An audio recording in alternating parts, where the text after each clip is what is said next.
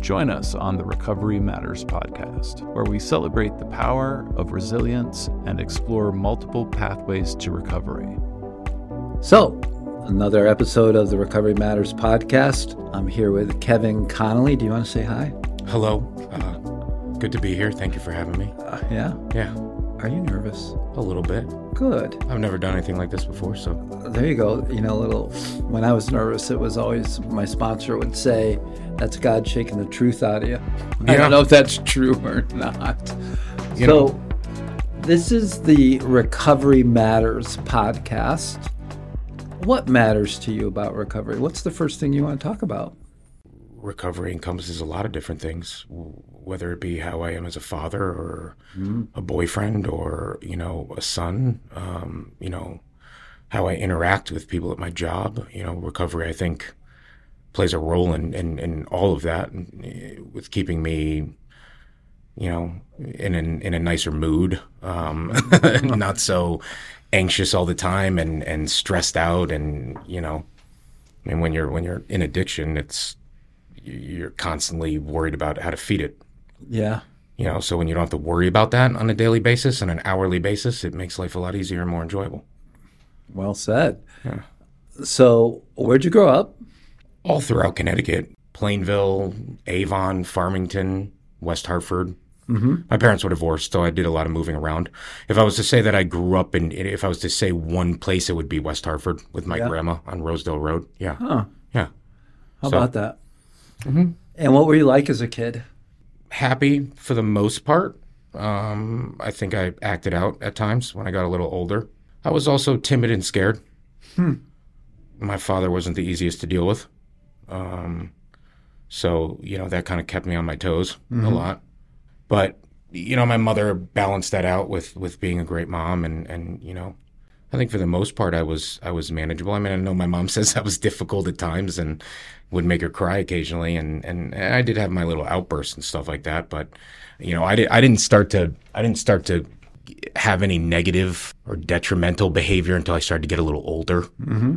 And certain experiences, I think, kind of started to cause me to have some anger and resentment. Mm-hmm. Especially when I looked around as a kid and I saw a lot of my friends and cousins, their parents were together and, they had that solid home life, and home base. And, it's like Monday with mom, Tuesday with dad, Wednesday with mom, Thursday with dad. It was, What did you love to do as a kid? Like, what type of activities did you love to do? You want to talk about something that I enjoyed in my childhood? I always loved watching my grandmothers cook. Because when I was with my dad, when I was young, we were at his parents, and I was raised a lot by my grandma in West Hartford, so I always used to watch both of them cook. A lot of food influenced family gatherings. Of course. Almost entirely. When we were kids, and we loved to do things, and then we'll get to this part about where the alcohol and/or drugs kick in. And we tend to forget about what we really liked as kids. And I was able to find things like fishing and wading through swamps and catching turtles. And, I loved to do that as a kid. Mm-hmm. I had one or two buddies that I would do that with. It wasn't like a whole gang of us or anything. Yeah. Sometimes I'd just be there myself. We used to have army men, the little green army. Oh, the little green guys? Yeah. I had those. We used to set those. I had those. I love those things. So life is good, even with the simplest things. We have, the kids these days have all these like electronic toys. Oh my gosh, my son, yeah. It's and just, all that. And we're happy with action figures or little green army men. Be happy with a football all day on a Saturday. Oh, yeah. Now they need Xbox and TikTok and all that stuff, which is fine, but it's just, It's just different. It's foreign to me. I always say if we had that technology available, I would have used that. We were trying to string like cans with a string, and I do though would prefer the way that we used to play. I used to play tag and on Friday nights at 8:00 at night, down the street with all my cousins, and that to me is more growing up than sitting and scrolling through TikTok and stuff like that. Texting everybody. That's why whenever I talk to my son, I'm just like, make sure you go outside today, okay? Let's get some outside time, in which, he's good about that, so I don't worry. But I remember when Nintendo came out, Yeah, me too. So, So what happened in your teens? How was alcohol and or drugs part of your life, and what happened? boarding school kind of threw me off a little bit. It kind of made me feel like I was abandoned. Yeah. Good For you that you identified that. Yeah, I remember I kind of had to tell myself I still remember the first couple of days I was there, I got beat up. I was there from 14 to 18. Mm-hmm. Come home for a short time during the summer. Coming home during the school year was based on what group level you were classified on, depending on your behavior. Mm-hmm. It was 1 through 5. And so if you were just a problem and were always fighting and lipping off to faculty, you were more towards group 5, which gave you less privileges, which meant you were more, locked down. Mm-hmm. And then group 1, you could go home for 2 weekends a month if your parents wanted to pick you up, and, you could leave your dorm room, certain hours and go to where we called the cave, which had like a little snack bar if you had the privilege and you had money in an account to go there. If you were not in one of the better groups, you spent any free time up in what was called the attic. And that was at the top of this building. The main building was called Cluett Hall, and the top room was all stark white, and you just had rows of desks, and there were the desks with the built-in desk to the chair, Yeah. and you just sat there for however many hours you had to kill. And you could do work, but you couldn't talk. There was nothing to look at, So that sucked. I would say you were probably more inclined to the attic than the cave. I was, yeah. Unfortunately. Just by judging by listening to your story. Unfortunately, I didn't always. I still have an issue with authority sometimes. Yeah. Sometimes my stupid decision making can get the best of me even today, and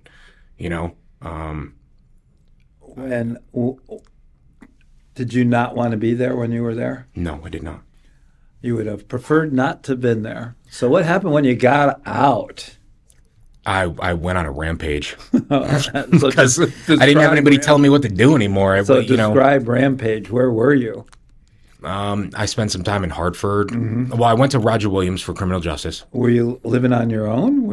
No. I went and lived in dorms at Roger Williams. But almost every weekend, I'd take a Greyhound bus home without telling any family, and I would hang out in Hartford and do drugs and drink, and I did that there as well. And I would have been on academic probation if I had went back for my sophomore year, but I didn't want to. When you go from 4 years, literally all your entire day is structured.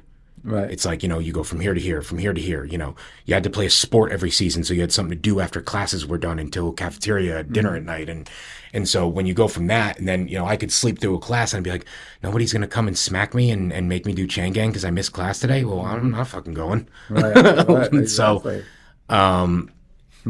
I ended up screwing that opportunity up. And then when I came home that summer, I did heroin for the first time, and my father found it in my room and ended up kicking me out of the house, and I went down to North Carolina, where I spent 22 years, because my mom had moved down there. So that's what got me down there. Mom ended up moving back to Connecticut maybe 2 years after I got there, and they left. I love you, Mom, but I never got an invite to go with them back. So I stayed in Charlotte. I didn't have a place to live. So I lived on sofas and out of my car. And I used to sneak into these townhomes that weren't totally done being constructed. And I would sleep in them and then just wake up before construction crews got there and leave. And then I was, eventually kind of got my feet back on the ground and got an apartment with a buddy and started selling cocaine. And was doing more coke than I was selling. Right. And, and in between all these times, there was, I would use alcohol and that's just kind of how it started. Just, anger took over and like I said, resentment, and I just self-medicated with alcohol and narcotics. Were you working at the time? I've always worked. Were you a chef at the time or working in the cooking? I've always cooked. Yeah. It's pretty much the only thing I've ever done. Yeah. I would say that industry has. When you're an addict, it's the perfect one to be in. Yeah, right. It's like an addict's dream. You get paid to go into work and live in chaos and get messed up while you do it. Yeah, What could be better than that? I've had a few stints as a cook myself, so I get that part. I've been doing More it in restaurants. 22 years now, and seen a lot of shit. So you're working in Charlotte. Yeah. And what's the progression like for you? I don't really think there was any progression. I think it was just You were just all the way out from the beginning? having fun, just full bore. Didn't give a shit. Right. I got an assault charge. I got 2 DUIs. I had been arrested numerous times. I just still didn't care. I look back now and I'm just like, man. I mean, like some of the things that I did and the decisions I made, I'm just like, what were you thinking?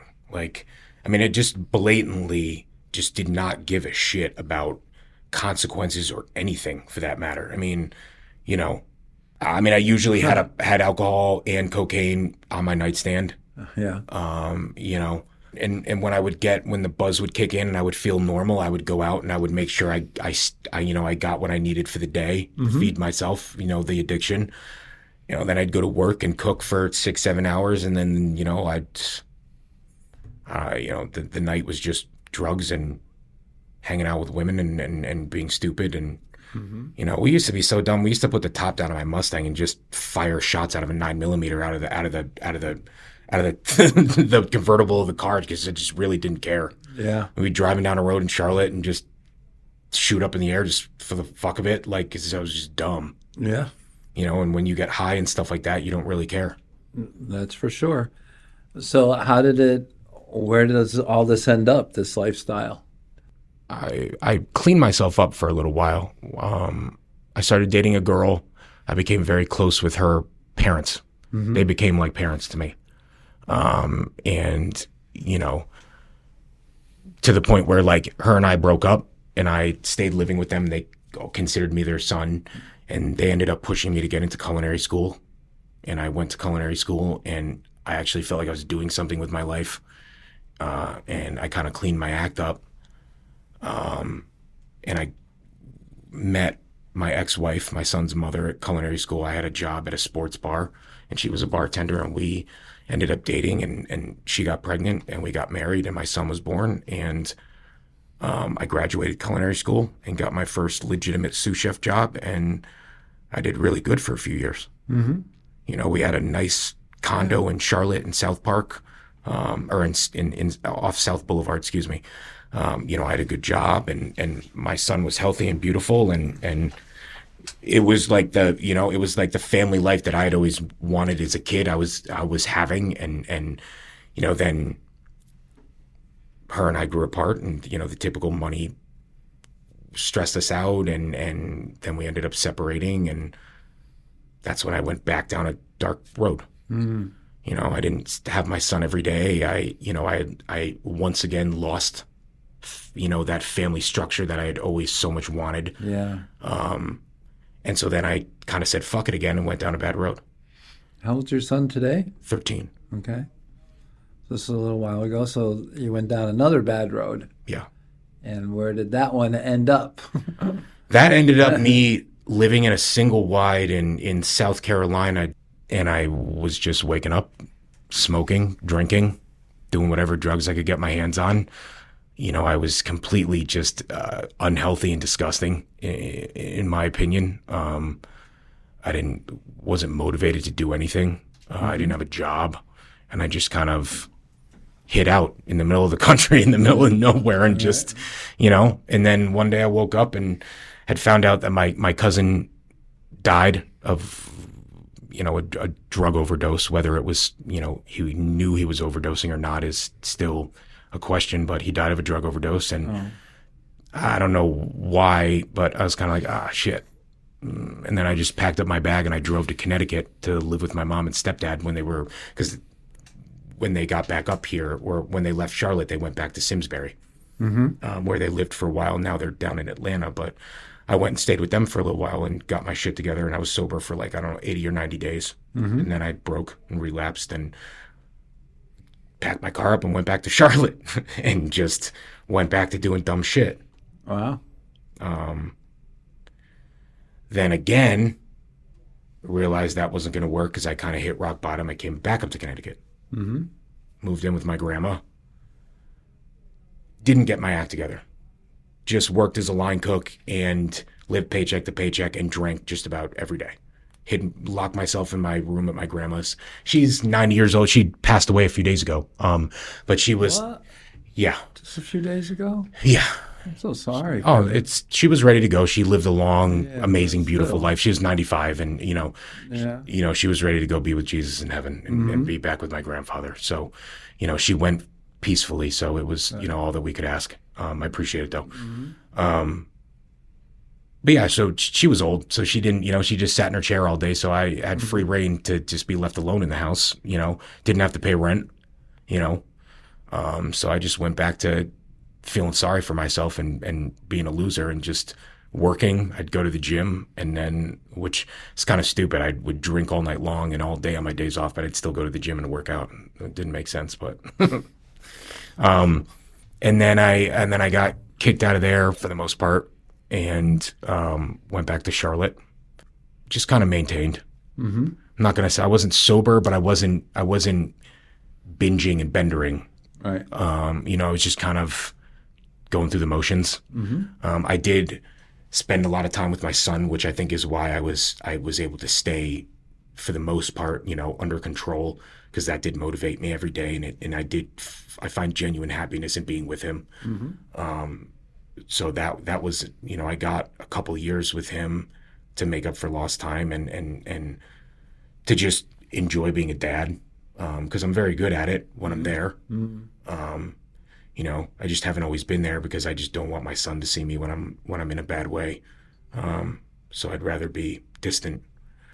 And then, but it's been a cycle. It's clean up my act, go on a bender, sabotage everything, lose everything from relationships to family to my job. And, then I would rebuild, then sabotage again. It's just been this never ending cycle. So I'm hoping that this time is the time that, I'm able to keep myself. So where are you in the cycle now? I'm sober. I have a good job. I'm trying to repair the damage I did my last bender with my ex-girlfriend. I'm actually going to go see her after I leave here. I made some, I relapsed twice when her and I started dating, and I do feel like she's the one that I'm supposed to be with. So I am trying my hardest to fix the mistakes I made. Trying to mend relationships, trying to reconnect with my son, and just kind of make better choices. I do feel though that at the same time, seeing the way I feel when I can help somebody, it does kind of motivate me, and it is a nice feeling that I've never really felt before. So I have, I would like to eventually get into the recovery coaching class, and when I feel that I'm ready and able to, at a point where I can really help somebody and I'm stable myself. How will you know you're ready? Well, that's a good question. Yeah, that's what I do. Does anybody really know? Is anybody really ever fully ready? I mean, once you're an addict, you always have that possibility of relapsing. Yeah, so that's kind of my point. You're ready you're ready right now. There's nothing precluding you from helping another individual right now. No, I know. Okay.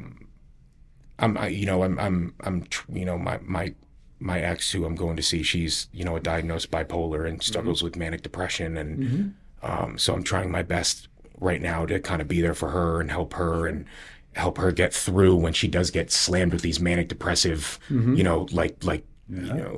because it really does ground her. She pretty much it's like almost give up type stuff. So, right. Are you ready to make a difference in the lives of others? If so, then you should consider becoming a recovery coach. Recovery coaches are trained to help people in recovery, seeking recovery, or struggling with addiction. They provide support, guidance, and resources to help people on their recovery journey. CCAR Training is the leading provider of recovery coach training programs. Our programs are designed to teach you the skills and knowledge, what we call the science, while giving you an understanding of your own art needed to be a successful recovery coach. We offer a variety of training options, most offered online. If you're interested in becoming a recovery coach or just learning more, I encourage you to visit our website or contact us today. We would be happy to answer any questions you have and help you get started on your journey to becoming a recovery coach. We hope you'll visit us at www.addictionrecoverytraining.org to learn more. So you talked about this pattern of sabotaging, like you in your words, you get a little better, then you sabotage, or things start to improve and you sabotage. What do you think's behind that? Have you thought about it? Anger. Anger about what? I guess I just blame everybody else, or I did blame. Try to look at it differently now, but I did, blame, whether it be blaming family, my parents. The abandonment thing. Yeah, I think as an addict, your first response to your behavior is to blame other people. Mm-hmm. Yep. I think that especially when you're actively in addiction, you're going to blame everybody because you don't make any wrong choices. Everything you do is right, and the reason you're an addict is they're all self-serving, so they're all right. Yeah, when you're an addict, it's everybody else's fault, not yours, and it's everybody else's reason why you picked up a bottle and not yours. Right. Do I think there's other variables that affect why people are addicts? Yes, but I do think that I was asking about you, not other people. True. Have you gone to treatment ever? Mm-hmm. Yeah. I mean, I've detoxed 12 times now. 12 times. Have you done any inpatient stays or? I did 15 days at Middlesex in the psych ward, and then I gave Rushford a shot. But it was not what I expected it to be, and I dipped after a day. Right. I had done a 7-day detox a few years back in North Carolina, and then I've done numerous medical detoxes in the hospital. I mean, I don't know, maybe 5 or 6 weeks ago, because I'm early right now. When I met Natasha, when she came into my hospital room, that was the last time I detoxed, and that was a hard one because they had me in ICU because my blood pressure went up to like 180. Wow. So that was a rough one to get through. That was 7 days. It took me to get over that one. But I've been sober since then, and feel healthy. So what did you learn in all those treatment settings about addiction and recovery? What have you learned personally? I think that obviously those situations and experiences cause you to know that what you're doing is wrong and detrimental to you. Did it ever scare me off from going back to bendering? No. Yeah, I don't know. For me, I wouldn't use the term wrong. I do like that you said detrimental to my health. It doesn't, it's not good for your health. Like you said, you can make better choices. What do you do to take care of your recovery today? How are you staying sober? I mean, it's like a day at a time, if not less than that at a time for me. Yeah. I try to stay as active here as I can. Here being CCAR. Yeah. And what do you do at CCAR? I'll come in on my days off in the morning because I work during the day, and I'll come in and do the all recovery meetings, and I talk to Natasha quite often. And Natasha is, just so people that are listening know who she is. She's a recovery coach. And how'd you meet her? And just so I know you mentioned it, but I want you to. She was the first person I met in the hospital from CCAR, and she kind of gave me that glimmer of hope. So Natasha is an emergency department recovery coach for CCAR. Yes. And did you request to see one, or No, I did not. She just kind of showed up at your door? She walked into the room and I looked up and. What did she say to you? Do you remember? I don't remember. I was so, they had me on so much Valium and I was in a rough way. I remember her and I connecting. I remember her telling me some of her story and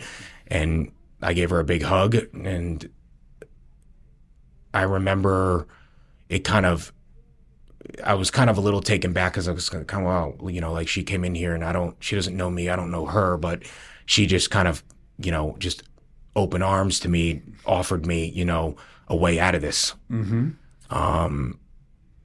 And I, wasn't ready or prepared for that to happen. I just thought I would get detoxed and I'd be sent on my way. And she kind of, changed things and I ended up coming here, when I got out and got my car and her and I have stayed in touch, but I guess she just kind of gave me like that little push and that little resource to save myself. Mm-hmm. Save yourself from what? From going back down that road. Yeah. Because it's not a good one, obviously. Well, you choose it a lot. I do, yeah. It's the easier road. How about that, right? Yeah, it's the fun road. You know what the trick is? I think we think that is the easier road.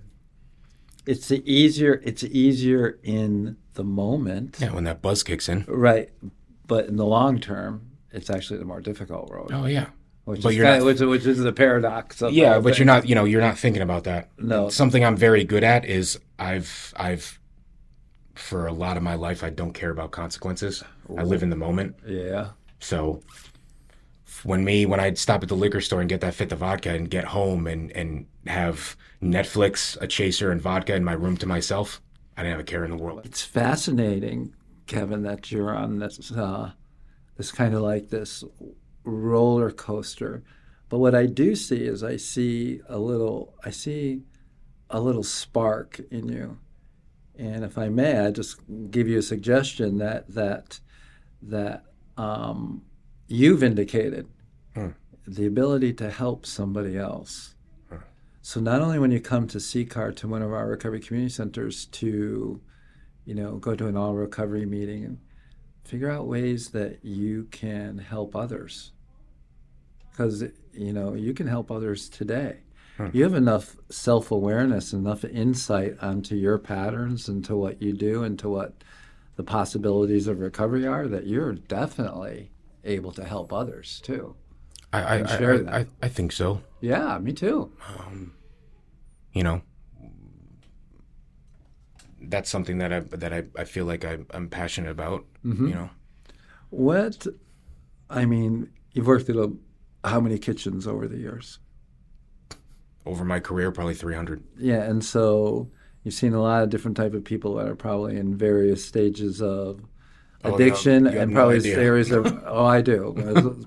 Some idea, but maybe not your experience particularly, or in recovery, right? Or even pursuing recovery. Like there might be that guy that doesn't drink or use. Yeah, you've got a lot of those. Yeah. Mm-hmm. But when people are struggling, are you the type to help or to ignore? What do you do if somebody asks you for help? I would help without question. Right. That's the heart of who you are. Yeah. Right. You'll help a lot more people if you work a program of recovery so you can help people find recovery. That's what you choose to do. Yes. Yeah. I want to tell you that I believe in you. I appreciate that. Thank you. No, I do, because I didn't hear that a lot as a person growing up. Yeah. And just in our short conversation here, I can tell that, you have this thing. It's almost impulsive, I think. I'm very impulsive. Right. Yeah. So not the first person to tell me that. I know. So what could you do to curb the impulse?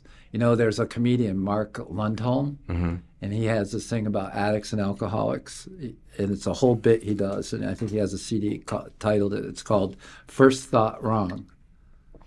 First Thought wrong. That a lot of times when we're addicted or alcoholic, our first thought is completely wrong. Oh, without but we question. do it anyway. Yeah. I'm like, fuck you, I'm going to go drink a fifth of Johnny Walker. Yeah. That's a completely wrong thought, but we're going to go. Seemed like a good idea at the time. Yeah, we'll just go do it. Yeah. I'm not worried Well, about what's the second thought behind that, Phil? What would be the second thought? Oh, man, I drink a fifth of Johnny Walker. It would be good for a while. I might have a lot of fun, but what's it going to look like 10 hours from now, 12 hours from now, the next day, the rest of my life? I mean, now I got 35 years of recovery. Kind of like, well, would I just like toss it because of an impulse? Because I've had impulses before, and I was very I'm still impulsive on some things. Just ask my wife about me buying fishing gear. I'm pretty impulsive. That's not a bad impulse, though. I mean, oh, it can be. It can get a little expensive at times, but anyway. She goes, "You got another fishing reel?" Well, what do you do with that? So that's kind of the thing. How do you get past that first thought? That would be a question for you to kind of think about. What if I just hold on to this, let it go, but I don't have to act on it right now? When those super impulsive, like when I get that urge where my brain is just like, you got to get messed up. Right. It doesn't happen to the level where it's almost, I can't withstand it anymore. Yeah. But it the last relapse I had, I was driving home, and it's like crazy how it works. I've been doing, I was like 2 days away from hitting 3 months sober. Yes. And work was good. Me and my girlfriend were doing great. Yeah. Our relationship was strong, and everything was going good. I'm driving home one day, and boom, hit me like a ton of bricks. Pulled into the liquor store, sat there in the car for like an hour, and just battled myself.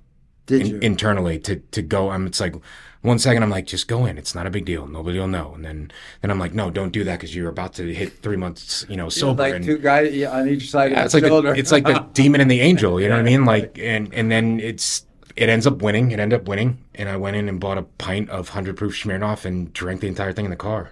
Has the angel ever won? Yeah. Mm-hmm. And when you've been in a parking lot and then you've driven on. Mm-hmm. So I think that's such a brilliant synopsis of what it's like, because like normal people would just not understand. Well, just don't do it. Don't go in there. I think and I get it. Like those two guys we're having a battle. That's people that don't like. I don't know. Years ago, I don't think addiction was viewed the same way it is today. Yeah. I think it's actually, there's research behind the fact that it's your brain doesn't function the same as a almost. non-addict or normal brain functions. Right. So it doesn't, people just saying, well, just have some self-control. Well, it doesn't work like that. Mm-hmm. Self-control plays a little bit in it. But sometimes when your brain is telling you that it wants that rush of dopamine, unless somebody straps you down, good luck. What do you believe spiritually? I have faith. Yeah. I was raised Christian. Mm-hmm. But I didn't, but then I kind of wanted to think for myself, and I kind of rejected it. I'm like, Noah's Ark and all that stuff, that shit can't be real. And we, and so I was just kind of like, and well, I don't know. How do you know it can't be real? That would be my question. Well, I'm just going by what I thought a long time ago. No. Who the heck knows, right? A guy getting swallowed by a fish for 3 days and spit out on a shore. I don't find that to be very realistic. My man Jonah. Yeah. But then I became. I like to watch documentaries, and this might sound stupid or but I love astrology and astronomy. Not astrology, astronomy and the universe and space. I think it's just fascinating. Right. And I was kind of like, there is no way that this just popped out of nowhere. So then I was kind of like, all right, maybe I need to, kind of think about this a little bit more, and then that's kind of how I found my faith. I asked that question because over the years of because I also was I was back in Pablo Escobar's time in the late 80s. I was doing all his cocaine. And that's what brought me to my knees. I held my firstborn widely strung out on cocaine in the delivery room, and I said, I can't go on like this. Like Johnny Depp and Blow? Yeah, kind of. Yeah. And I've learned to just, when I got into recovery, and I didn't know what I believed in God, but I didn't really understand what it was. My prayer was, God help me. That's what I got into recovery with. And I've used that when I've had those impulses. 3 words, God help me. Or maybe it's just help me, to a power greater than I can't understand. And the next thing I know, I'm driving away from the package store, or I'm not calling my dealer, or whatever it was early on. It was just help me. I don't know, it was a spiritual, almost mystical type of experience where temporarily the urge was abated, And just went away for a little while. You think that was God helping you legitimately, or do you think it was just you saying, hey, I said God help me, so now I've got to pull away? I don't know. And see, that's why I don't know. That's why I struggled with faith. But it doesn't matter.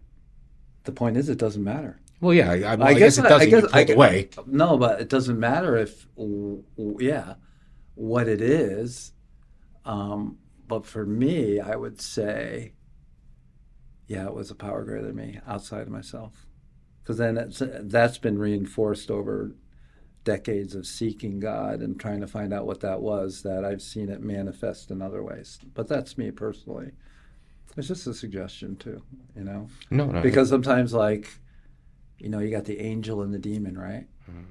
Maybe the God help me, lightens up one of your characters. It gives them a little more power, lightens up the angel so it has a little more power and says, get away, demon. And the next thing you know, you're driving away. I don't know. I think for me, that scenario would for me, I think that if I was to say that or something like that, I think it would just be like, okay, well, that would just kind of bring sobriety and making the right choice to the forefront of my mind. Yeah. And then I think that's what would cause me to then be like, okay, I should not make this decision to drink and let me just get out of here. Yeah. Do I think that God's actually going to help your arm move and push the steering wheel and the gas pedal in the other direction? Absolutely not. Have you ever tried it? What, just saying, God, take my arm right now and just drive the car away? Jesus, take the wheel, like Carrie in the Underwood. Yeah, I don't think that's going to happen. And I think that, but that's something that I think that's why I struggled, and I still do now. I'm kind of like, why am I sitting here having to deal with this? But at the same time, it's, God gave us free will, and right. We have to help ourselves. Well, here's a question: do you want to stay in recovery? Or of course. You do? Yeah. Right now, today? Yeah. But not always? I always want to be in recovery. You do? Now I do, yeah. Okay. I don't want to go back to that life. I'm tired. Yeah. My body's tired. So maybe this is a big shift. Bank account is tired. But have you felt this way like that before? Or did you always have it in the back of your mind, like I can just return back down there if I always had this idea that you're going to return to use? Because I made it. I'm not going to return to use, but then again, I don't know that. But that's my decision today. When I was younger, I felt like I was invisible. Like I would just, That's a superpower. Yeah, it's a level of arrogance, that's just not good. I'm just like, I can just keep doing this, and I'll be sober here and there, but whenever I'm ready to drink again, I'll drink. But now it's like, okay. I'm going to be 40 next year. Mm-hmm. I am going down a path of having some serious health issues if I don't smarten up here. Yeah. And I'm going to end up having nobody. Mm-hmm. I'm going to end up living in a motel somewhere with some 30-year-old car and no money in my bank account and nobody gives a shit about me. There's other things that I have now that I feel are motivating me that I didn't have before. Mm-hmm. I want to be the best father that I can be. Mm-hmm. I want my family and friends to be able to rely on me when they need to, instead of me always having to turn to them. I have a woman that I love dearly, and I want to mend our relationship, and I want, to be able to be the best boyfriend I can be for her, and I want to be healthy for myself as well, obviously. I just don't want to live in that addiction lifestyle anymore. It's tired. I'm tired. You know what? The way I was just thinking about while you're talking about all the examples of wanting to stay in recovery. For me, it's internal. That recovery allowed me to find peace inside. I didn't have peace. Oh my gosh, I was always full of anxiety, stress, worry, fear, anger, hatred. I don't want to live that way. And now recovery enabled me, in a good sense, to find inner peace. And it took a while and a process, but that's always been my goal, is to be peaceful inside so I could enjoy life. And how do you realize, though, that you're at peace, though? Because not a lot bothers me, and I don't worry about anything. Yeah, see, I can't say the same. I don't worry about anything.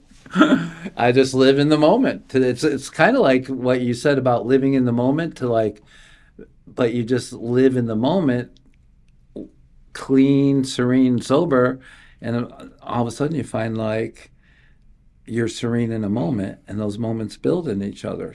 You find peace. You've already done it. You've already found moments of peace.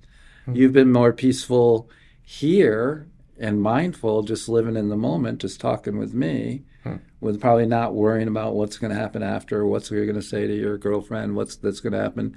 You're just focusing on the moment. That's the key to it. Staying right here in the present. Yeah. One of the best things I did when I had all these urges, especially for the coke when I was early in recovery, was I'll use tomorrow. Then I just kept saying to myself over and over, I'll use tomorrow. I gave my interesting. I gave my permission to use tomorrow. So when tomorrow shows up, what do I say? Permission to use tomorrow. Yeah, I give myself permission to use tomorrow, but I'm not going to use today. I'll use tomorrow. Because you know what I used to do when I was active? I'll quit tomorrow.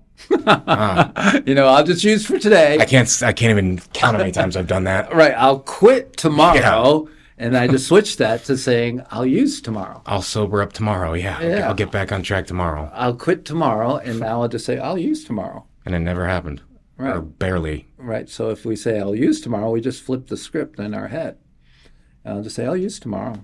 But it didn't affect you negatively to even have that thought, even though you weren't going to act on it. Having the thought of using, you were able to. That didn't. No, because I think one of the common misconceptions is that if we ignore that, it won't be there.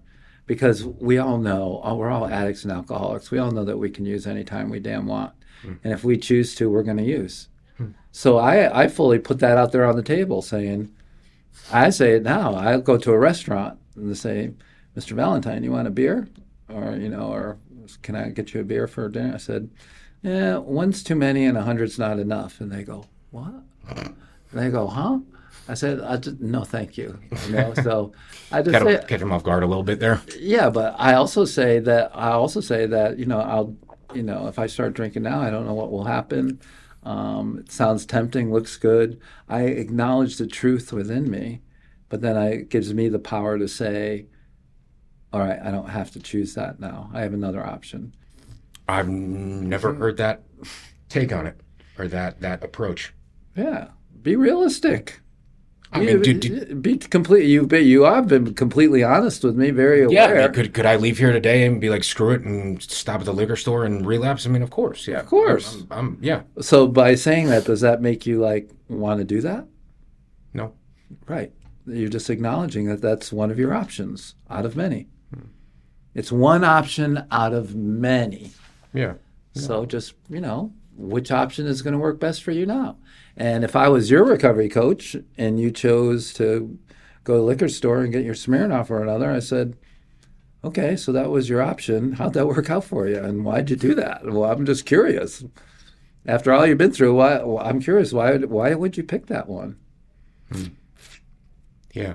I mean, And the last time you relapsed, and I don't know if why is the right answer, but right question, what were you feeling when you went for your last one, when you were sitting there? What was that so appealing to I mean, you? after I decided to buy it, Yeah, but what was going on and all that?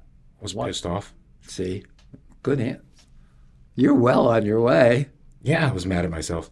I know, but were you mad ahead of time did you have some I was mad anger? when I felt the urge for it come into thought. Yeah, so why did you put an emotion to it?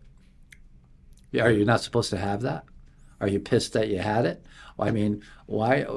I think emotions are inevitable. I don't think you can ever get rid of those. Perfect. So Right. I mean, I think. So if you get an urge, if you all of a sudden got an urge to use now, your emotion would be what?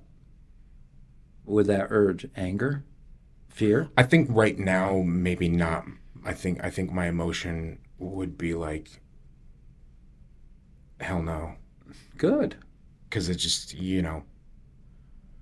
what I've lost this last time around on this last relapse of. It's almost like a healthy fear, right? 'Cause I would think about having a newborn baby and having urges to do cocaine. I'm like, man, that's frightening. If I was like, well, I don't want to do, so the urge to use, I would get. I'm terrified of relapsing again. Yeah, good. Because if I do, That's a healthy fear. If I do, I have no chance to get my life back. And I would tell people if I relapsed again was like, I was just talking about this. I had my three good friends, Jim Beam, Jack Daniels, and Johnny Walker. Yeah. Jim, Jack, and Johnny. And I was the type of guy that when I was drinking, I could get a fifth and I would take the cap off and throw it out the window. There's no need for the cap. Yeah, I wasn't going to get put back on the shelf. It's going to go in the trash can. Yeah. And there was one time, 20 years in recovery, that I thought that was the best option. And the only thing that saved me is I, for some reason, picked up the phone and talked to actually the board president of CCAR at the time, and he talked me through it. But it was, sometimes there are options that become more viable or become the best option in your bag. I'll tell you the story. So when I thru-hiked the Appalachian Trail in 2015, and a lot of people would plan out their meals, right? They would have this is my breakfast, this is my snack, this is my lunch, and I was never like that. You shot from the hip. Well, yeah. I was talking to my friend Paradox, and I asked her, I said, because she didn't do that either. I go, how do you know what to eat when it's time to eat? She goes, that's easy, right click. I said, it's easy. She goes, yeah, I always eat the best thing in my bag. Because then I'm always eating the best thing in my bag. That's a cool way of looking at it. Right. So if you go to your refrigerator, what do you want to eat, Kevin? And you're always saying, I'm going to eat the best thing in my refrigerator. You're always eating the best thing in your refrigerator. Even if you're left with a can of Spam and a packet of mustard, which one is the best thing in your refrigerator? I'm still eating it. So it's a perspective, but it goes to your options, right? That in your bag of choices, your food bag of choices, you have many options, of which always picking up and using is in your bag. You always have that option, but you also have a lot of other options. And then if you're always going to say, what's the best option in your bag, then pick the best option in your bag, period. Because I think, too, could you paint a scenario where using might be the best option? Yeah. I'm open to that. Let's say, you had somebody close to you passed away, you're in a lot of physical pain, you were doing something, I don't know. I've had a lot of people talk about death or of something, and the pain was so great they thought that using would relieve the pain for a little while. Okay. I still wouldn't consider it the best option. Right. With where I'm at right now. But I'm just trying to paint a scenario where there could be, right? Yeah. And in your mind, you might think it is. I was under a lot of emotional stress and turmoil. I thought using was the best option. But then I was pointed out that, well, dig in your bag a little further. You got a couple other options, too, right? And didn't pick that one up. So, it's kind of like you're a chef, when you're working, you probably can eat anything you want, right? More or less as part of the perk of working there. Yeah. So it's a nice. So are you gonna pick something you hate eating, you don't like? Absolutely not. You're gonna pick the best thing that you want at the time, right? Yeah, of course. Same goes for recovery choices. Always pick the best thing. I like that. Good.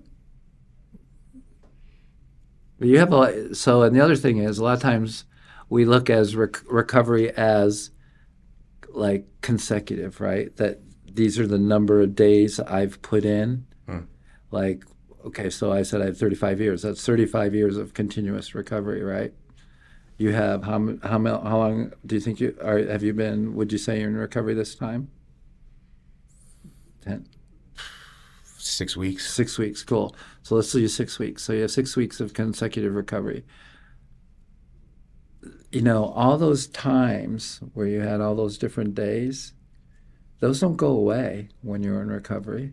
What if recovery was cumulative? What if you had 10 times you were clean for 10 days? Is that 10 days of recovery, the last stretch, or is it 100 days total? I'd have a few years under my belt then. Well, right. But do you think they went away? No. They're informing your decisions today, right? I was once in an Alcoholics Anonymous meeting, and a guy would introduce himself. He said, I have 10 years in recovery except for 3 days. So you didn't know when the 3 days were. You didn't know if they were like scattered in the 10 years or the last 3 days. But it was I like that. That's funny. But it's an interesting perspective, right? Yeah. Because we've been not brainwashed, but the culture says that we want to be consecutive, and there's reasons for that. Start over, yeah, pretty much. But do you? Does that really make sense? So if you had 20 years of recovery, you relapsed for a day, got back in recovery, did the 20 years go away?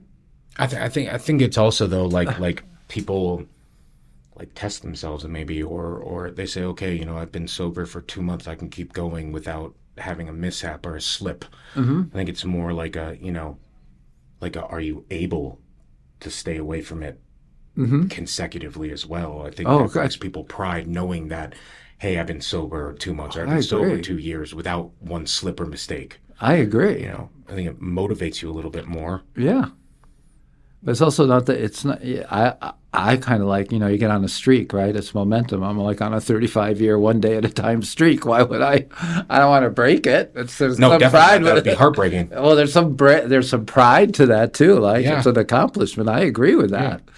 But I certainly wouldn't shame or belittle anybody because they relapsed. And sometimes in fellowship circles or recovery, we get ostracized if we go back out or whatever, so. Yeah, no, I agree. Yeah, so I just think it's more, it's just an alternative. I do think, for me, consecutive works better. I don't want to say, okay, I got 6 days this week, I'm going to stay in recovery, and on the 7th day, I'm going to go party. Yeah, 5 days next week. And it probably wouldn't work too well. No, probably not. For me, I'm just talking about me. I don't know. It might work for somebody, but it would work for me. Would not work for me. Yeah.